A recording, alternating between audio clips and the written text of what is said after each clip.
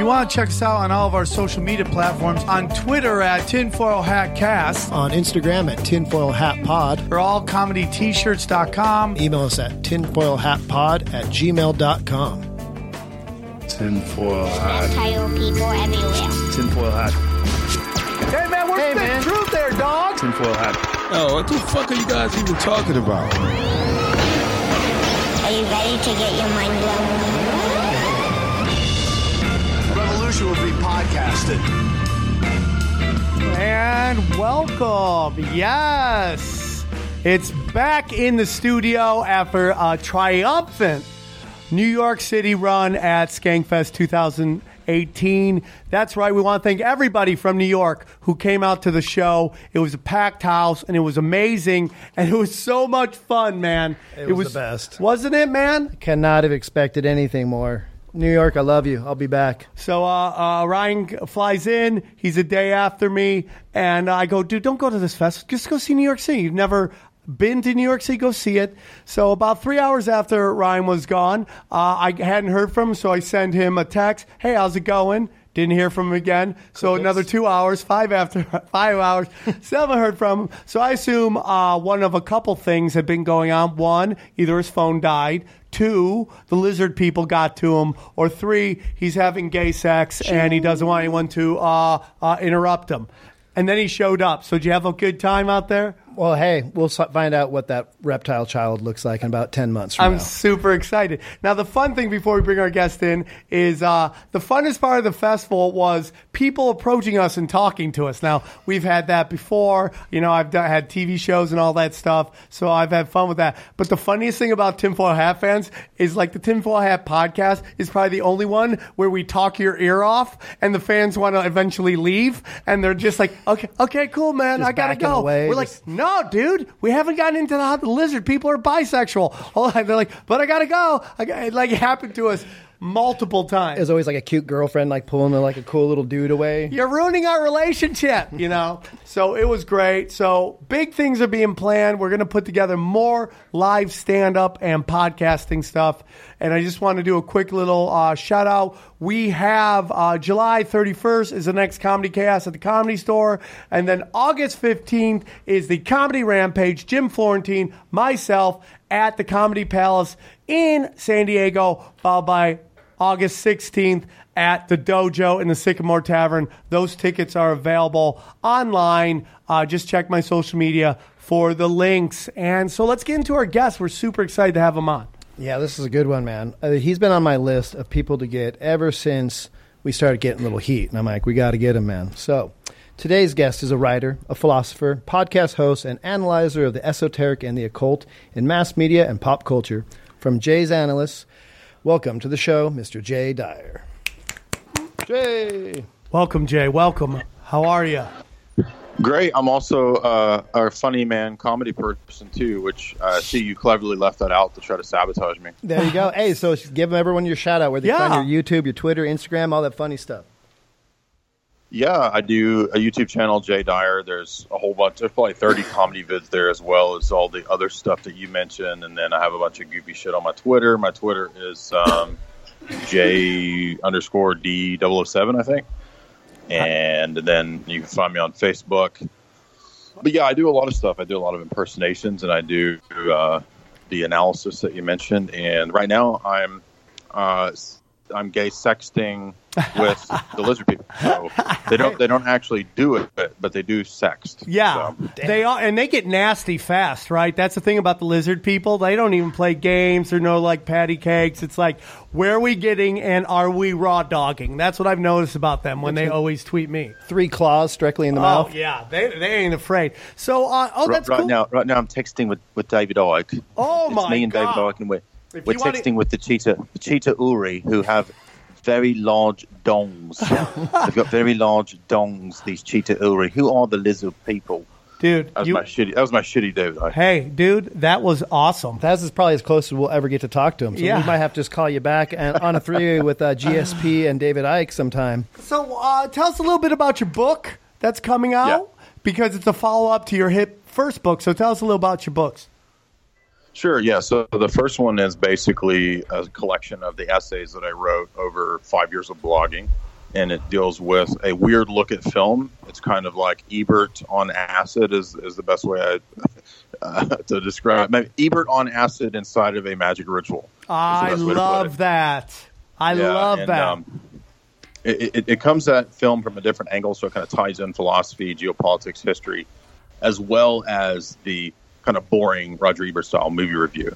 So that's what it is. And the first book was about 80 pages of Kubrick, and then about 80 pages of Spielberg, and then about 80 pages of 007 and Hitchcock, and then I get into the CIA and Hollywood. So it's a weird mix. And then the sequel is about to be out, which will be covering some of the same things, but organized differently. So not organized by directors, but rather organized by themes. So I'm going to do a section on the mob in Hollywood, which is something that I admittedly did not put in the first book, which I should have. I should have had more about the mob in there.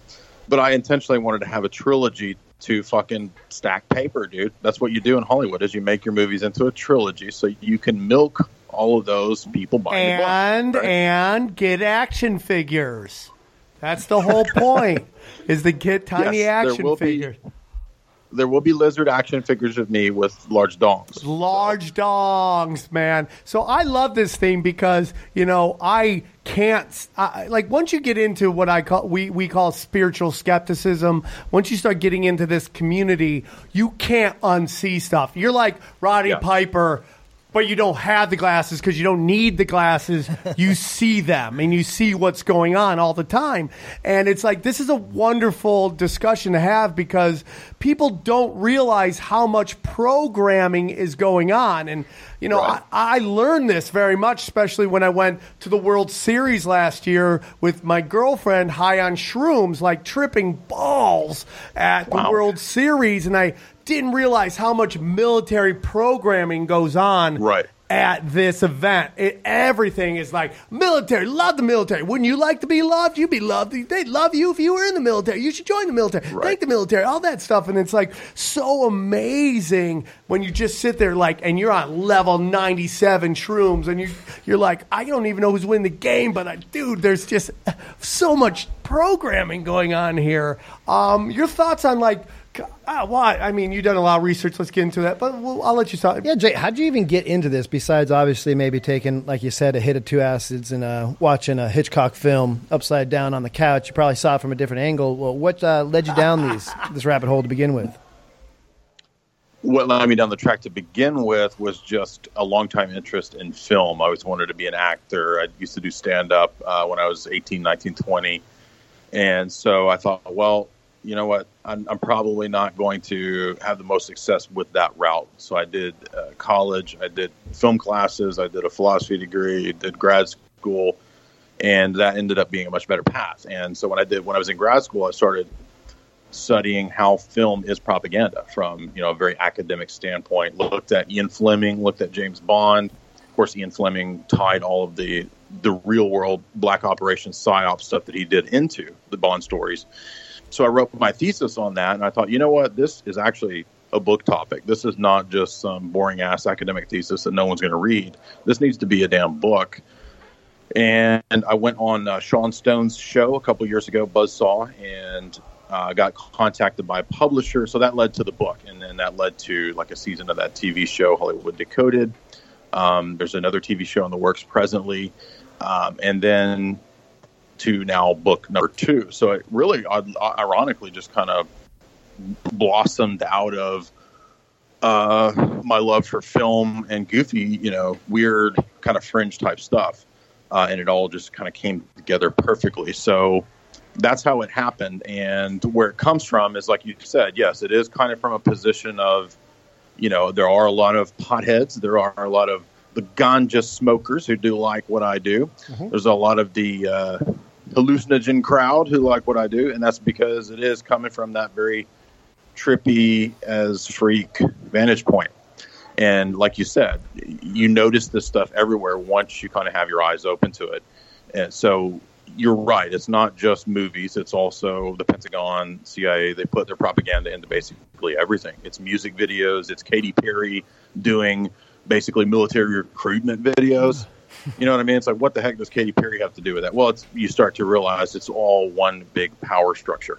And it doesn't, as you said, it doesn't just end with, the generals or the president or the bankers. It also goes off, I think, into kind of that spiritual realm as well. There's also a spiritual aspect to this. I do get into that. Spiritual, you mean dark, though? Like dark art stuff? We talk a lot about that. Absolutely, yeah. There's an esoteric, occult aspect to this, and hence the title, Esoteric Hollywood, Sex, Cults, and Symbols in Film. You bet. One of the most Saturday Night Live, I haven't watched it forever. I think it's meant to be for when, you're in school. You can't go out on the weekends, you stay home with your friends and you watch Saturday Night Live and then you reenact them the whole week. But so, right.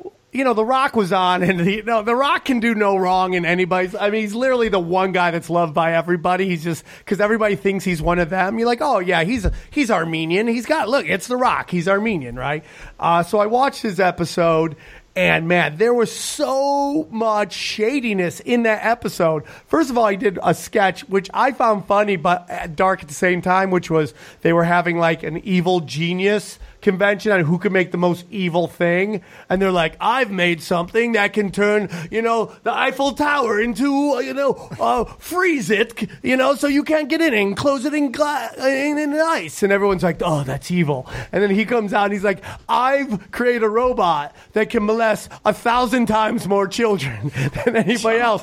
And everyone's like, dude, that is like really wrong, man. It's like, okay, now you're making pedophilia funny. And then she was doing some spirit cooking. Like one of her acts was basically replicating the spirit cooking ritual. Where she's laying down and they're eating food off of top of her. And that shit's real when you see it. You see that stuff a lot, It's interesting. Katy Perry. Yeah, no, that's funny you said that because Saturday Night Live has been putting some very bizarre stuff into their skits, especially in the last, say, 4 or 5 years. They were starting to tie in, like, Illuminati type stuff. I remember Jim Carrey was on, and they were talking about Illuminati, making Illuminati jokes, and everybody kind of brushed that aside. But you're making a good point about, like, the pedo stuff because that's not new with Saturday Night Live. If you go back to something like The Dark Crystal, if you remember the plot of The Dark Crystal, and this is one of the more well-known analyses I've done, Jim Henson was kind of telling us this same idea because the Gelflings in that story are basically having their life essence sapped away by the elite, right? So they're kidnapped by these Skeksis, these sort of vulture-like creatures, if you recall. Yeah. And it's all about like harnessing the power of these crystals and a very bizarre type stuff. Whoa. And then what you come to find out at the end of the film is that it's this weird Gnostic plot where the good guys, who were the mystics, the very calm, helpful mystics fighting against the warlike imperial Skeksis, they actually meld into one. so the good guys are the bad guys and the bad guys are the good guys. So there's really nothing wrong with sapping away the life essence of the young children. And you see that right now in politics, like this pushback. I mean, we got the Franklin scandal. You have Dennis Hatzerks or whatever his name was, where he got busted for pedophilia. But this big push right now about how the Clintons and all these people are involved in this pedo ring and how everyone's like, but they're the good guys. They're the good people. They wouldn't do that. She's like my grandma and she's my mom. And my mom would never do that. And you're like, okay, you don't know this chick and how she's associated with so much. And you see that right now kind of in politics. That's amazing. Totally crazy. Yeah, can we go back to talking about lizard dongs? Please, dude. We don't talk. We see a big spike in our viewership when we talk lizard dongs, so we try to work that in as much as possible. What if Alex Jones talked lizard dongs on your show? Would that be good? Oh, dude, the world would explode, and they would just open up, and just fucking dimensional people would come and eat all of us. So we're holding that for the Sunday, 2005. We're going to be talking lizard dongs for the next 7 hours. Not to get off track, but it's like you brought up Alex Jones. Someone sent me this video with Bill Cooper going off on Alex Jones. And Alex Jones has mentioned us before, and I respect anyone that could get that big. There is something about being that dedicated to that. And, I don't agree with him on everything. Maybe even a lot of things. I don't agree with you on everything. No, I'm sorry. I'm not trying to derail the conversation. But it's very interesting. I had somebody bitching. They were like, he makes too many dong jokes. So I thought, okay, well, the next interview, I'm just going to talk about dongs the whole time. No, dude. Lizard dong. Do it. For like 5 hours. Let's do a 5-hour interview, like a live stream money bomb. What are we, those conspiracy guys? Bomb. A thing that keeps on popping up every now and then is we talk about it's conspiracy versus propaganda. And when we really talk about propaganda, I mean, it does originate from, and now to the world of news. Like, I always think of, like, World War II, like, and the Jerrys are losing another war. And it's like, so these films, these World War II, like, little, like, reels, these weren't, like, made by, these were the government issued, correct? Yeah. Yeah, well, these are natural. Like, I forget what black and white movie I was watching with family over the July 4th one, but it's like the guy who invented that song, over there, you know, and it's like trying to make this amazing, like, oh, this guy's life story. But it was really just a propaganda machine for the military to get people to join the military and get into these banker wars. You know, you see that all the time now. I almost wish that... Yeah, that's funny you said that because I did a long lecture series on Dr. Carroll Quigley's Tragedy and Hope, and I talked about how him writing from the vantage point of the establishment basically gives us apologetic for how the bankers have engineered the wars of the 20th century. And the weird part is that you're absolutely right when it comes to those old movies. If I heard you correctly, I think you were saying that those old, like, you know, 40s, 50s reels, and even back to the 20s and 30s, the government had already figured out that you could tie in movie reels and propaganda reels and serials all at the same time, and you could in between, like if somebody went to a double feature, you could have these propaganda reels in between that would propagandize the people when they were kind of lulled to sleep by the movies that they were watching.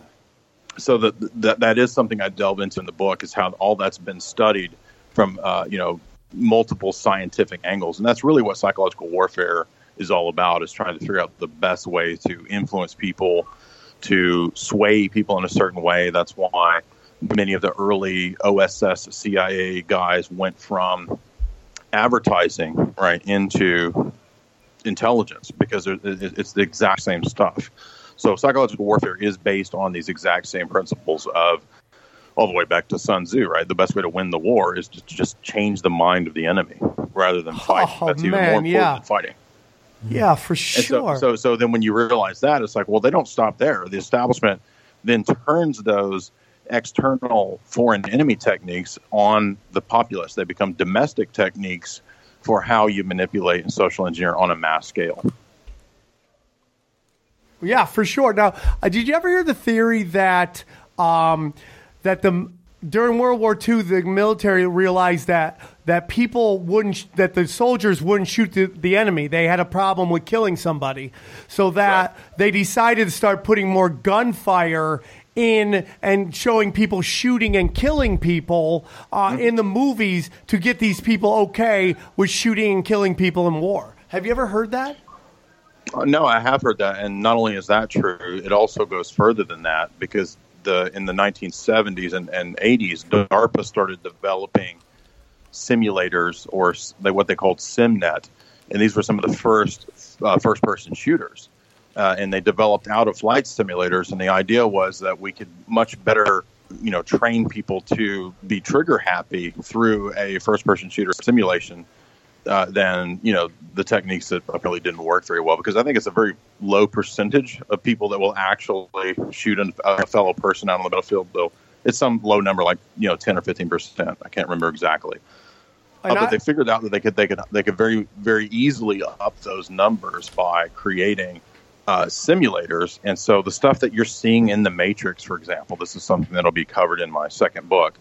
I mean, The Matrix is all about not just like 3D worlds, virtual worlds, simulant worlds, but it's also the same idea of the Pentagon developing these systems that are later to be introduced 15, 20 years down the road. So predictive programming is something that I deal with quite a bit, because it's a real thing. People think, oh, that's some crazy conspiracy nonsense that you made up. No, it's actually a real technique from psychological warfare, from elements of black operations, and it's been perfected.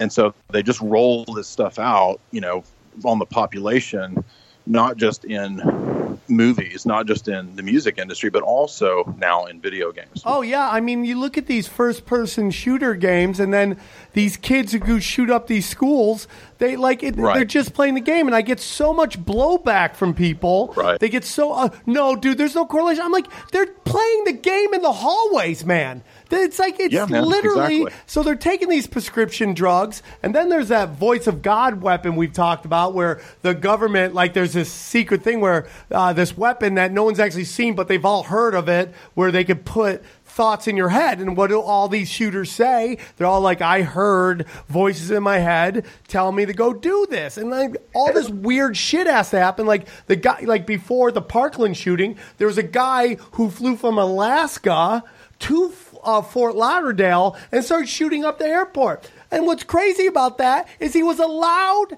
to get, he said he started hearing voices to tell him go do this. He was allowed to get on the plane with a gun for no, like, what are you doing? So he gets out and then he just starts popping people, and it's the same county where this Parkland shooting was happening. Now, that's a whole different thing. I don't know if that's your world, and I don't want to put that on you if that's not your world, but this programming stuff is for real, man, you know? Yeah, well, that's interesting because a lot of people, if you think about MK Ultra, which is something I deal with quite a bit because I've read most of the published material that's out there on MK Ultra. And what you come to find is that it wasn't so much about, like creating this individual perfect assassin like Scarlett Johansson or Jason Bourne or something. It was actually about sort of mass engineering on a big scale. Because who cares about, some individual assassin? If you really wanted to knock somebody off, you could just hire a hitman, right? So that's not even that big of a deal to create that kind of a thing, which I'm not saying that didn't happen. I think they absolutely did have those kinds of programs that were trying to see if they could create an assassin with no morals and so forth. And then really, actually, the character of James Bond is kind of that. He's a 00 because that means he has the ability to kill at will, a license to kill, so to speak. But what really matters is the ability to desensitize or to steer the public, right? So can you create this kind of a lone nut, so to speak, in the population? And really, when you combine the Videodrome, to use the Cronenberg imagery there from his film, with the SSRIs that you mentioned, Big Pharma, which is something I do talk about, which, by the way, MK Ultra worked together. The program worked with the Sandoz Pharmaceutical Corporation and Big Pharma to create and give LSD. Yeah. LSD is part of MK Ultra. So in many ways, these things have been handed out to the population. The drug trends that come and go, like the 60s with LSD, right? And then we get the 80s with Iran-Contra and cocaine and crack. These are actually fostered by the establishment. And there's deals that are made with certain cartels, right? So this is the kind of stuff that I go into. And these phases that happen are by design. And actually certain people groups like blacks in the ghetto, they're targeted with the crack and the cocaine. The rural whites now are targeted with meth. Meth and heroin, man. I've been saying that as well. Yeah, exactly. Yes, with 100%. The OxyContin stuff, right? That's breaking out now in mid-America, right? And it's targeted for different people groups and different niches. And this is exactly what the people who invented basically LSD, Abby Hoffman, working with pharmaceutical corporations, Gordon Wasson being sent down to Central and Latin America to find different mushrooms that could be synthesized into LSD at the behest of bankers. Gordon Wasson worked for J.P. Morgan. Yeah, dude. So all of this stuff is tied together. I'm not saying that all drugs are inherently bad. I don't believe that. I'm just saying that this stuff can be engineered, and it absolutely is. And ironically, one of the theses of my book, not theses of my book, is that that Hollywood and film can often tell us more about what's true than we get in the official narratives or mainstream narratives. So a lot of times people will write into screenplays, into scripts, the real event, and sometimes it's covered up, sometimes it's a little Hollywooded up, but every now and then you can kind of see the sparkling gem shining through of like, holy shit, that's what's real. Yeah, I couldn't agree more, man. We've talked about all this. I love this topic. It's so much fun to talk about. I mean, it's sad, but it's interesting because when you talk to someone who else gets it, it's like, I feel like the Bumblebee girl in the Blind Melon video. I'm like, my people, and and it's just like so interesting because all I can say is that my life is pretty. Yeah, no, dude, that's perfect, and it's just so interesting because we talk about this on the show, like what matters is gold, oil, and drugs. That's the money maker. That everything else is just used to make sure that stuff happens, and the programming that's going on, and you get people sick, you get people confused, you get all that stuff. They buy your drugs to feel better. They support your wars because they've bought into the whole mainstream media propaganda, and it's just you're nailing it. All of this, man. I couldn't agree more with everything. It's all long game. Very dark programming going on for profits over people, and people don't want to believe that because it's like, no, nobody would ever do that, and it's no, you would never do that, you would never do this, but the people who are in these positions, they look at us like binary code or resources, ones and zeros, or cattle, and they couldn't care less as long as that dollar sign and that cash register just keeps ringing. Exterminate. Yeah, like Daleks. It's like where the New World Order is run by Daleks.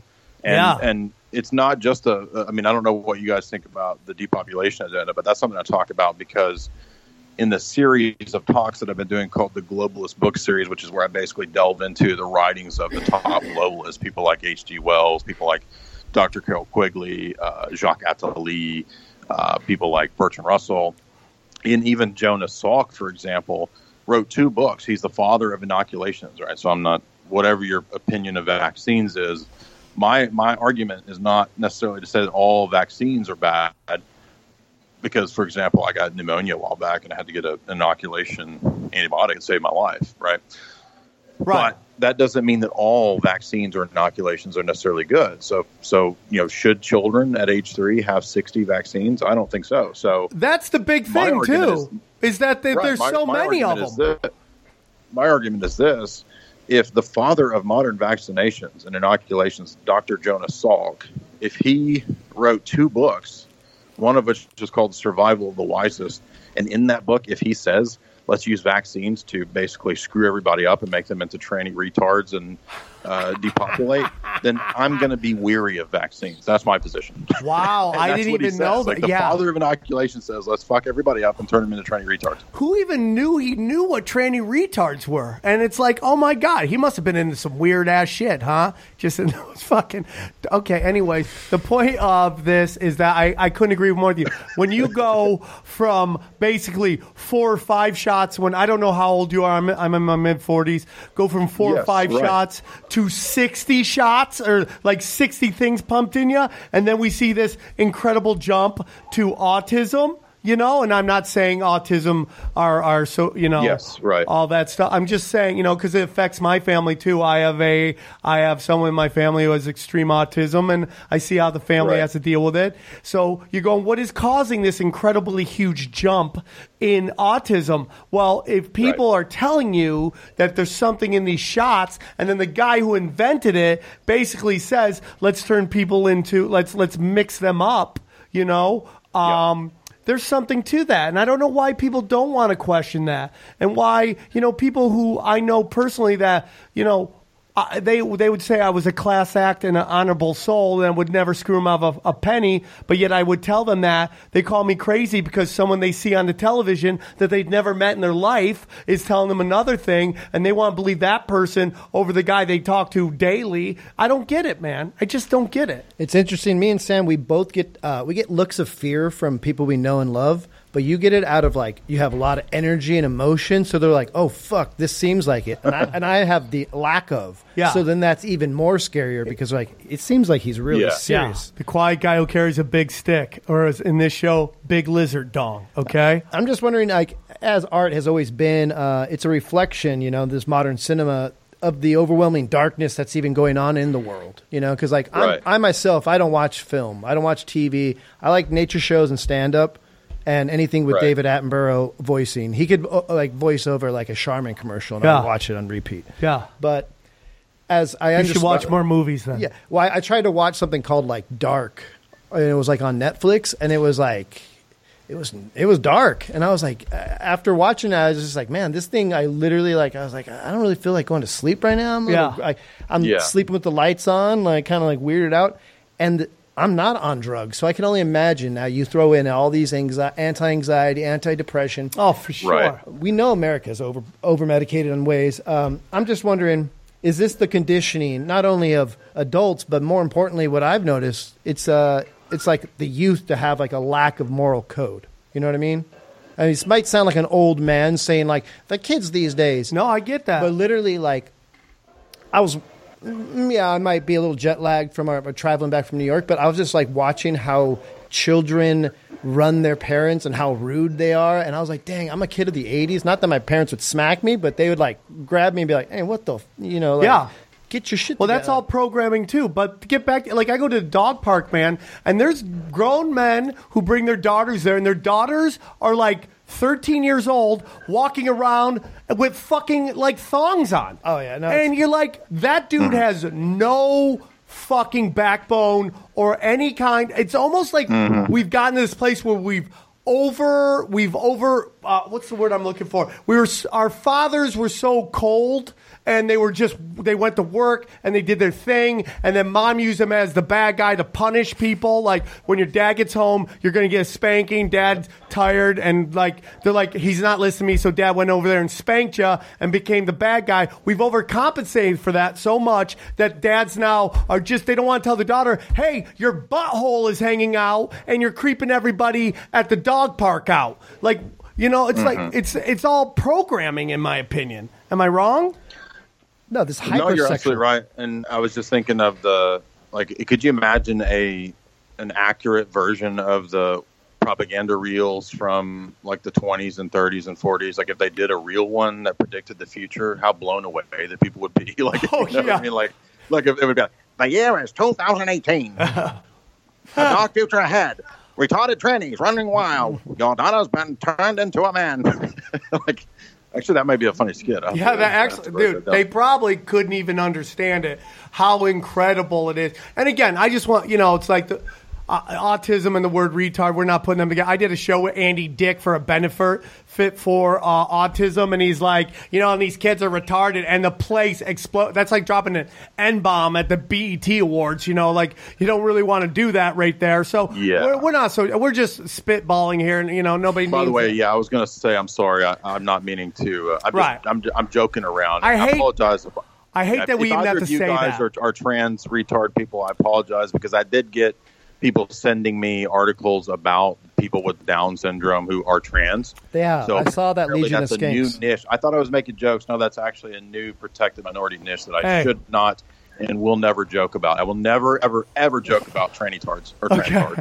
I am a 45, had a former drug problem, and I've gone deep into some Pornhub runs, okay? I don't know what's worse, a conspiracy hole or a Pornhub hole, but let's just say I have new respect for trans. Let's just say that. So I don't have any problems with anybody. Live your life. You do you. Whatever at the end of the day makes you happy, you do you. I hate that we even have to do that clarification, not because the people who listen here, but because when these things get big enough, they look for stuff just to throw out these emotional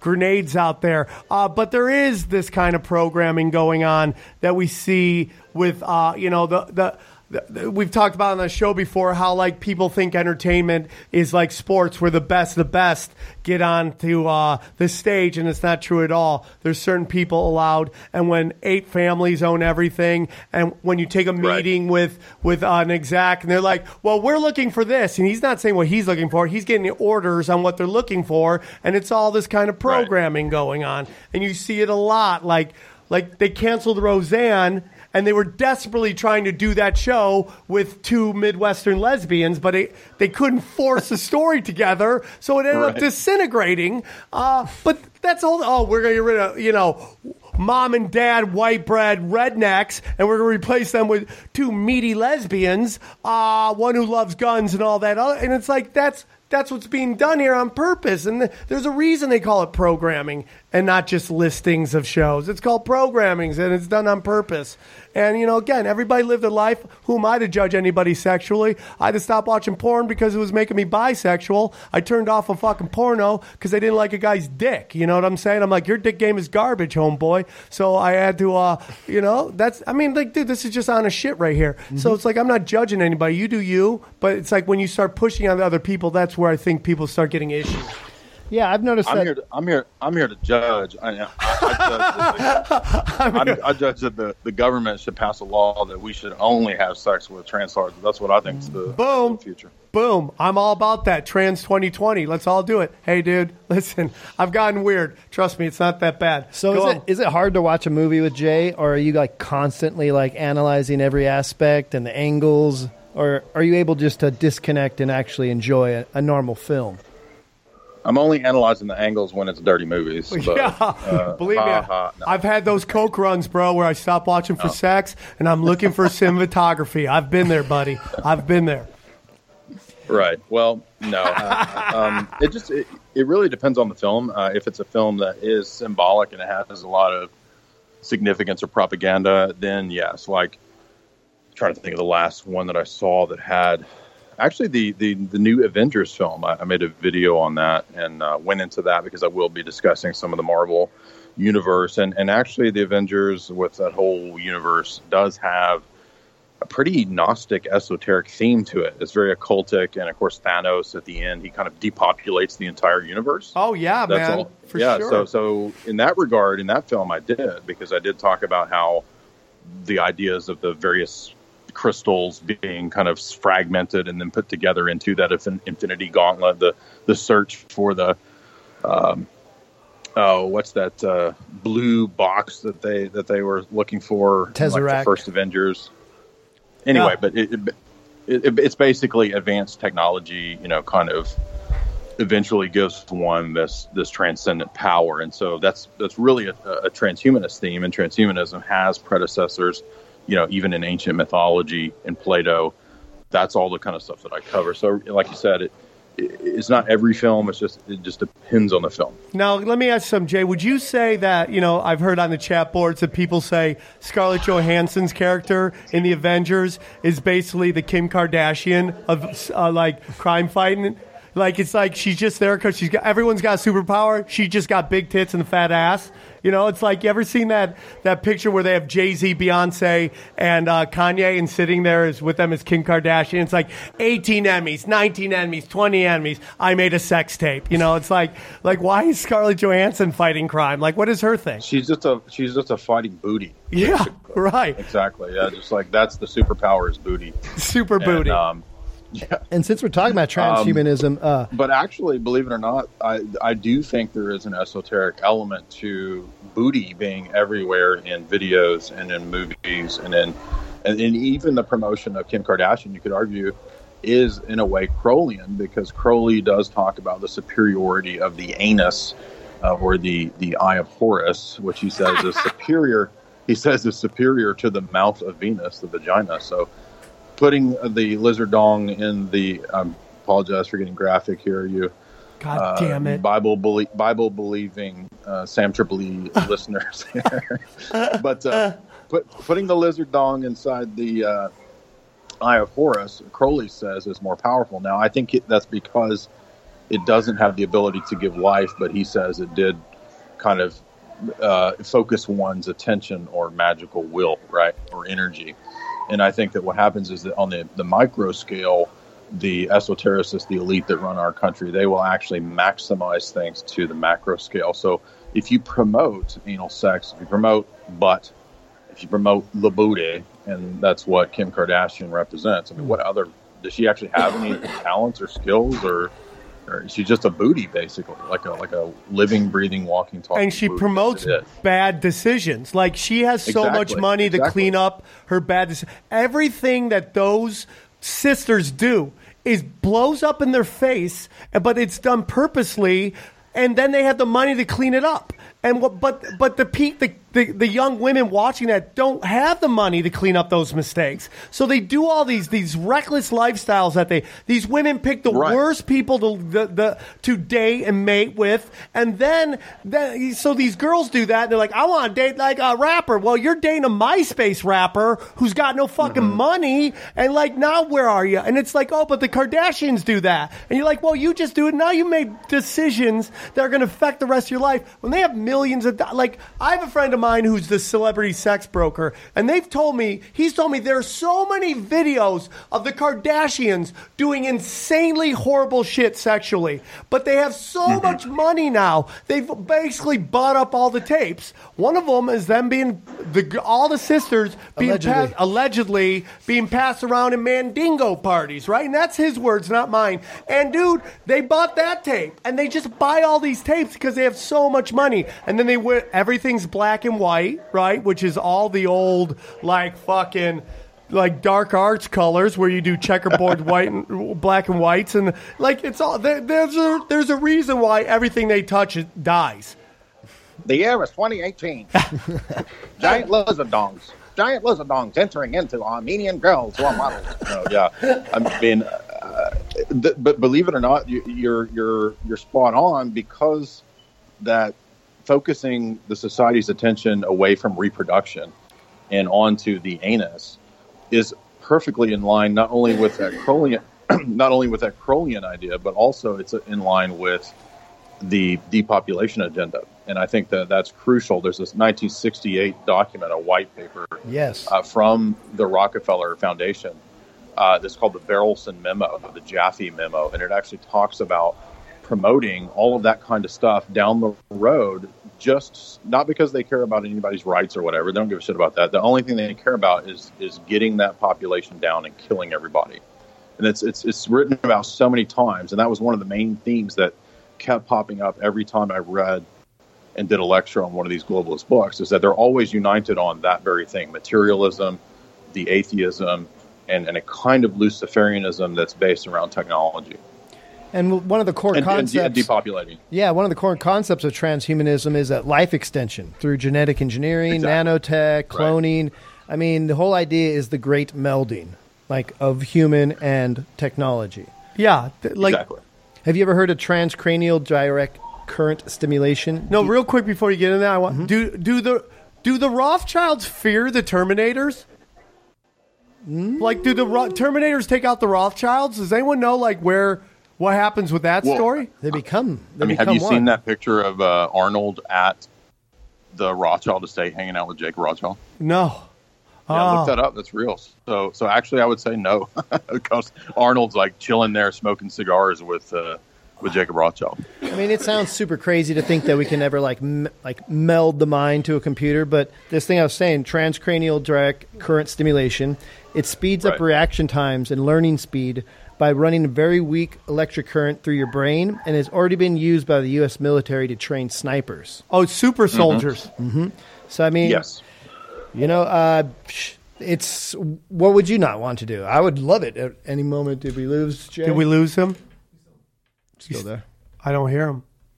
Oh, there he is. Hey, so Jay, talking about transhumanism, if you can hear me, I was wondering if you could blow Sam's mind about the Steven Spielberg connection that you've kind of overarching mythology throughout his films. Yes, there is a transhumanist element to Spielberg's films, absolutely. And in fact, one of the ones that I highlighted in the book was AI, because AI not only has the transhumanist fairy tale version of Pinocchio. I mean, Pinocchio basically is transformed in AI to be a transhumanist fairy tale, and then a real boy. All this aeon ends, you get the new stage, who are the bots, basically, that replace humanity. And all that's left of humanity, of course, if you remember, is David, the bot. So that theme is present in Spielberg. And I think you could even argue in Close Encounters, we don't really know what kind of alien beings are in the ship. And they're kind of, they look very similar to the AI aliens of AI. So it's hard to say exactly where's mine, but there is this esoteric kind of Kabbalistic component And when you understand that Spielberg is working from Kabbalah and mystic Judaism, I would argue, then you could see how there's a tie-in between both the alien agenda, the UFO agenda, and transhumanism. And that's what I go into in the chapter on Spielberg and H.G. Wells. And I compare those two because I think they're the two of the most powerful propagandists, whatever you think of them. And Spielberg, when he remade War of the Worlds, was obviously giving homage to H.G. Wells. Real quick, what about the alleged themes of grown man boy love in Spielberg's movies constantly? There's actually, someone broke down a scene in Indiana Jones. There was a recording of all the guys who made Indiana Jones getting back together and discussing the scene in which Indiana Jones actually, allegedly, the character was a pedophile and that he had hooked up with this girl when she was 13. And there's actually a scene later when she's yelling at him going, I was a kid. And he's like, you know what you were getting into. And like when you hear that writing, when you hear that storyline, it gets much darker. And then the poltergeist girl mysteriously died, like how big of a star she was. And she mysteriously died. And that story, boom, like went away instantly. And I remember thinking that, like, man, nobody's talking. I was even a kid. I didn't even know what was going on. And I'm like, nobody's talking about this girl dying. Like, she just died, and they're like, died of natural causes. I'm like, she's a kid. It's like crazy. Any thoughts on that, allegedly? Yeah, I mean, I don't have much of an opinion on that just because I don't know about that there's necessarily any proof of that. What you're talking about, I am aware of that because it's Raiders of the Lost Ark. I don't think Spielberg wrote that screenplay, so it kind of on... I don't recall. It may have been George Lucas that wrote the screenplay off the top of my head. I'm not sure. But that is true that Indy's character did have a dalliance with Marion when she was young. At least that's what's implied in that scene. And Karen Allen says, I was 13 or whatever she says.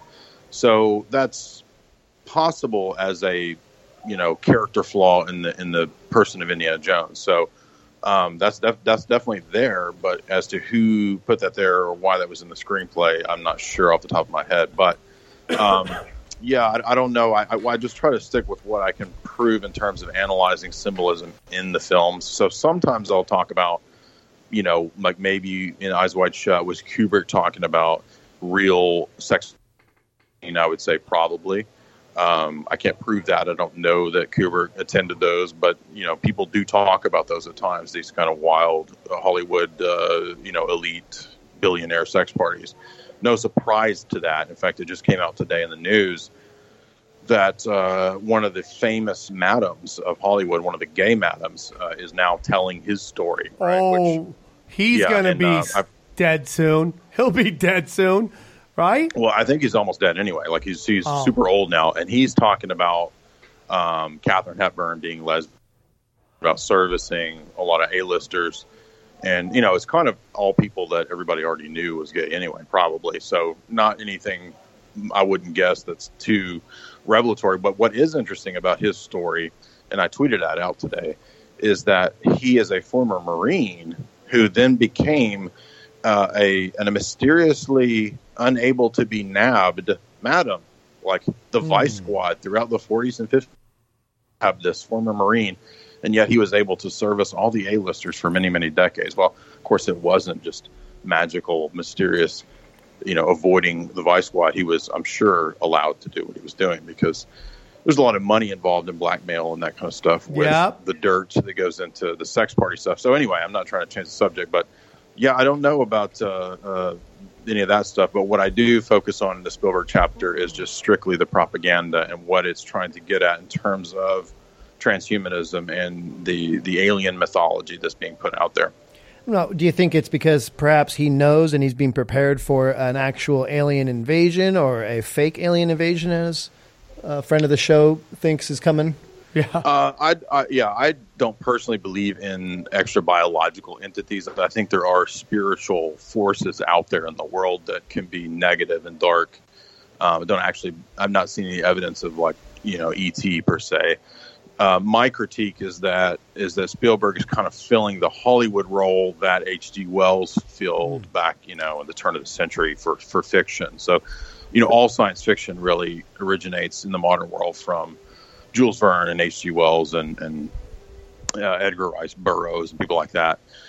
And then you have Hollywood taking up the mantle of science fiction. And what I focus on is how science fiction itself basically is Illuminism. If you read, for example, Isaac Asimov's series, that's actually mentioned. It's mentioned as a form of... What series? Real quick, you cut out. Sorry, just want to make sure. I'm sorry. Isaac Asimov's Foundation series. Okay. It's one of the more famous science fiction stories. And in fact, in that novel, he's writing about the internet back in like the 40s and 50s. And he talks about how there will be the internet having the ability to basically, through Google, use predictive algorithms to track mass movements.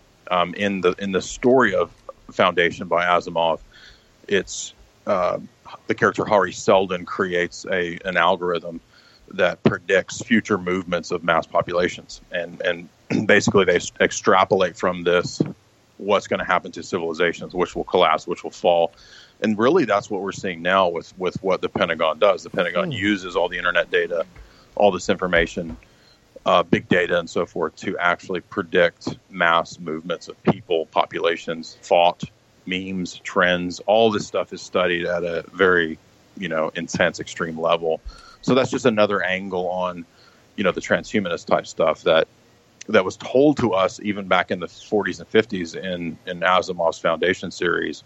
And again, this is just another example of stuff that, even makes it into Spielberg films at times, like Minority Report, where he has, all the same stuff. Yep. Do you see that now? Israel's using that a lot to predict who could become radical, and they're literally grabbing people who haven't even committed a crime. Now, I'm wondering if you could inform us or enlighten us a little bit on the Tavistock and like their connection to Hollywood, for those who don't know about it. Sam Tripoli. Yeah, well, Tavistock is interesting because they started after World War I studying PTSD. I think that's who they named it, shell shock. So they realized that the soldiers were coming back from World War I with these mental problems and these kind of dissociative breaks in states. And they thought, why don't we delve into this and really plumb the psyche? You had people around the same time studying similar stuff, Freud and so forth. And so what Tavistock did, approach this from an extremely scientific standpoint, and not just science and psyche, but also managerial techniques, believe it or not. So Tavistock kind of became the forerunner to what would be maybe the MK Ultra program. In fact, it was Tavistock who was running the UK version of the US's MK Ultra program. So they were using all of these wartime techniques to then transform the manipulation and the nudging and the swaying and the moving of people's opinions and thoughts through things like advertising, through all that, and into the corporate world. So basically, if you go to Tavistock now, you'll find a bunch of papers and books on managerial techniques. So all of that becomes applied to the corporate sphere. And this is why they even still, service big industries. Like, it's kind of like the Rand Corporation in the U.S. Tavistock does similar stuff in the UK. But some of the things that they learned was how to manipulate, say, groups of people into being willing to do things that they wouldn't do. Right. So earlier we were talking about shooting other people, first-person shooters, that kind of stuff. Well, this goes way beyond that. It's also like, how can we develop a person willing to just shoot another person or die at the command of another person? What's the best means to get to that end? And then you can see how that would be applicable to a corporate setting, right? A CEO. How do I have the best ability to just do what I say, and everybody else follows along? I mean, that's obviously very valuable to a CEO or a corporate setting. It's also very valuable to the media, right? The media wants to be able, as Brzezinski's daughter said the other day, right? Or no, not the other day. It was it about a year ago, right? Yeah. She said, we're supposed to do the people's thinking. We tell them what to think. They're not, Mika Brzezinski said this, right? Yeah, So her father is a basically- giant war criminal. Nobody ever talks about that. She's on the liberal side. Her father is like has the fingerprints all over this neocon type military intervention in everywhere fucking game plan we have. You know, it's like that guy. I have a video of him basically saying it is easier now to kill 1 million people than to control 1 million people. And it's like, that's creepy shit. And that's her dad. Yeah, so Bigner Brzezinski, I have multiple talks on Brzezinski's books and my Global book series. I've done a bunch of different interviews talking about Brzezinski's works, and he actually went to one of the formative MKUltra universities, McGill University. That was one of the real hotbeds of MKUltra study and research. So it's very curious that that's also where Brzezinski did his graduate work. And then he goes on, of course, to write the book Between Two Ages, which catches the attention of David Rockefeller, who makes him the head of the newly created Trilateral Commission in 1973, which is, of course, up there, you know, with the CFR as basically running the country. So he's up there with Kissinger. He's one of these, you know, longtime deep state type guys. And he's presented, you're right, as a liberal, but is not at all liberal, because really those words at that level have no meaning whatsoever. Right. I mean, like Kissinger's son is the producer of Conan. I mean, like their footprints are everywhere, dude. It's just their fingerprints are everywhere. Excuse me. I mean, it's like unbelievable to me. Isn't Angelina Jolie on the Council of Foreign Relations, CFR? Is she connected with them still? Yeah, and actually multiple media. I mean, a lot of the CFR is media, because that's really their focal point, is controlling and swaying opinion. So it's not only Angelina Jolie, but I think, if I recall, so is George Clooney as CFR, and I'm sure there's some other big Hollywood names that are CFR as well. And then a lot of those people are also CIA.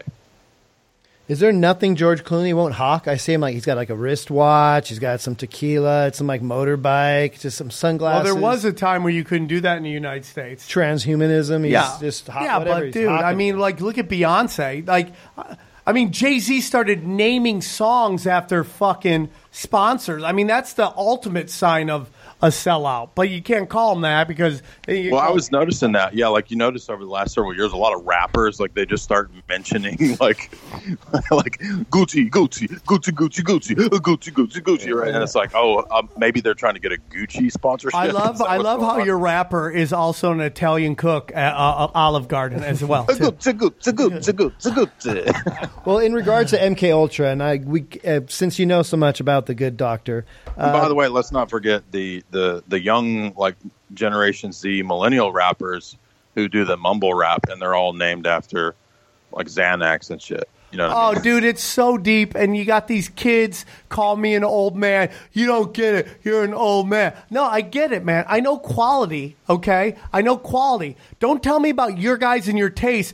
Fucking Tide Pod fucking people eating all the fucking pods and you're out of ideas, man. You're out of fucking ideas, and it's all controlled. And they like this guy, this fucking Mexican rapper we've been talking about, Tech whatever his name, Tekashi 6ix9ine. Like, dude, the guy's a garbage rapper. He's a pedophile. He's been convicted of it, and he fucking worships Satan, and yet he signs this fat deal. And then we get told, he's got 90 songs in the top 100. You talking about Gerardo Rico Suave or whatever? I mean, dude, I'm not saying that my generation was all. I perfectly understand that NWA was completely pushed because of what they represented. They represented a gang-banging culture, and they wanted to promote that culture so people would fill up their fucking prisons. I totally get that, but there's a difference between a shitty shill and a fucking good shill. Our shills were quality shills, and I'll stand by that.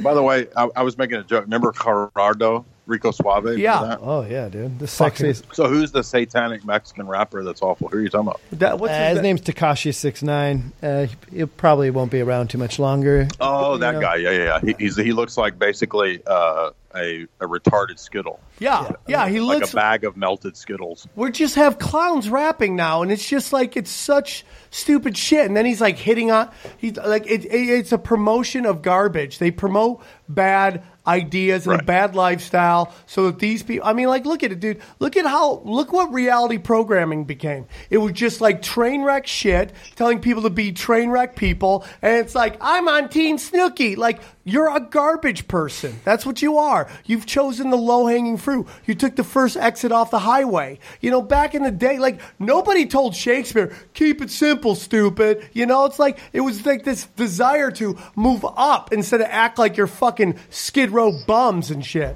you know? We always want to act out what we see on the screen. For you know? sure. First time you saw Ninja Turtles, you came out of this theater just jump kicking like a motherfucker. These little Go kids. Ninja, go Ninja, go. You know. Go Ninja, go Ninja. Well, they go. talk about the old Rocky, you know, the Eddie Murphy famous thing about Rocky makes white guys think they could fight. Well, it's funny that nobody thinks a white guy can fight. That's another story. That's a different kind of fucking propaganda. But it's hilarious because like white guys leaving the fight, the theater after Rocky, challenging black guys, and like the black guy's like, "Oh, you just saw Rocky. You just saw Rocky." Is he still there? I wanted to make sure we got into Dr. John C. Lilly before we got off. Yes. So That's the real crazy shit. Yeah. Yeah, okay. that's the good shit. Just like Mel Gibson's character in the film Conspiracy Theory. It is, dude. It's just like Mel Gibson and Conspiracy Theory. Give man. it to us, man. I'll set it up and you take it from here. In the 1960s, a small section of neuroscientists, one of them being Dr. John Lilly, was licensed to research LSD by the American government, convinced that the drug had medicinal qualities and could be used to treat mental health patients. As a part of this research, the drug was sometimes injected into animals. Sam? Yeah. You like injecting your dog some acid maybe tomorrow? No, dude, but my dog loves cocaine. And Lilly had been using it on his dolphins since 1964. He would inject his dolphins and hang out with them, kind of try to, to have some telepathy. Well, prior to this madness, the seeds of the 1960s counterculture was flourishing in the 1950s. Uncle Sam was busy creating a gigantic CIA-funded arts program centering around freedom, quote-unquote, and liberalism. Now, look what we have nowadays. We're so free and we're so liberal. Oh my, they're so good, dude. You have to admire how good they are. They create the opposition and they control it. Hey, So, Jay, if you fill us in on some John C. Lilly at that weird circus that you're currently at, I like it, though. Yeah. Yeah, he's one of the Globalist book series, and I thought this was going to be really interesting to read his book, Programming and Metaprogramming in the Human Biocomputer, and it was not. It is the most unreadable book you will ever encounter. It is unbelievable. I've never seen a weirder, more indecipherable hieroglyphics of a work. But what you can decipher from this weirdness is that he believes that he has successfully wiped the minds of children. And he did this through LSD. And he actually utilized all the kind of meme style, MK Ultra alter type stuff that you would see in the conspiracy, rumor mill, right? Like trigger words and, broken mirrors and this kind of stuff. He actually did that stuff. So there actually is precedent for that. I remember, I've looked at this stuff for 10, 15 years, and I never could find any direct hard evidence of that kind of stuff, but it actually is true. And it's in John C. Lilly's book. And so he didn't just carry this out on dolphins, which is the crazy part. He also did with children. So he claims, and he's doing this under the auspices of, I'm just going to, in the long run, science ends justifies the means, and we're all going to have, a perfect society because we're going to figure out how to cure the human psyche of all its ills through big pharma. But of course, that's not what any of this is about. And you can see that around the same time, maybe a few decades earlier, the Rockefeller Foundation is supporting Alfred Kinsey in similar research, right? Molesting kids at the behest of science. Oh, my God. In the Kinsey report. Well, John C. Lilly is doing the same thing with wiping minds with LSD. And, as you said, injecting dolphins. And the bizarre thing about the dolphin stuff is that there's also a sexual component to that, believe it or not. If you read the Guardian piece on John C. Lilly, which references, I think, a Hustler magazine piece on John C. Lilly, they talk about, or Playboy, I can't remember if it's Playboy or Hustler, but they talk about how John C. Lilly and his research assistants had these weird sexual affinities for the dolphins. Now, I'm not trying to be creeper weirdos, but this is what the articles all say, and I'm like, what is going on? This is who runs our country, mad scientists who like to have get dolphins. weird. This is just unbelievable, but it's all there.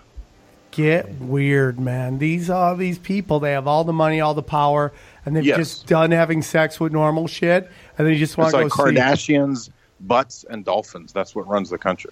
Yeah, it's just and demons, Kardashians, demons, butts, and dolphins. Demon buttholes. That's what it is. Just haunted assholes. Is that the title of the third book right there? Haunted assholes. That's it. Demon buttholes. That's what it's all about. I wish I could name this fucking episode that, but fucking iTunes will shadow ban us. Haunted demon buttholes. Yes. So listen, this has been wonderful, dude. Tell them again where they can find your book and when will your next book be in? Out. Yes, if you go to jaysanalysis.com, you'll find my book there. There's a tab to purchase signed copies of the book. And look at his fucking, look at, right in the middle of his website. What is in the middle there? Anal. I think he's in on it too. Right? Jay's anal. Exactly. There we go. It could go different ways on that. And tell them where they can get the book real quick again. Yeah.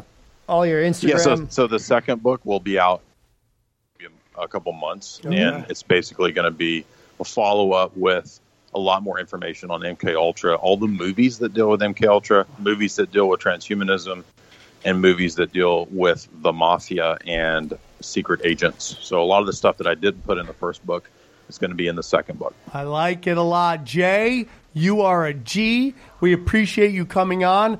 I don't know if you ever... Are you out of L.A.?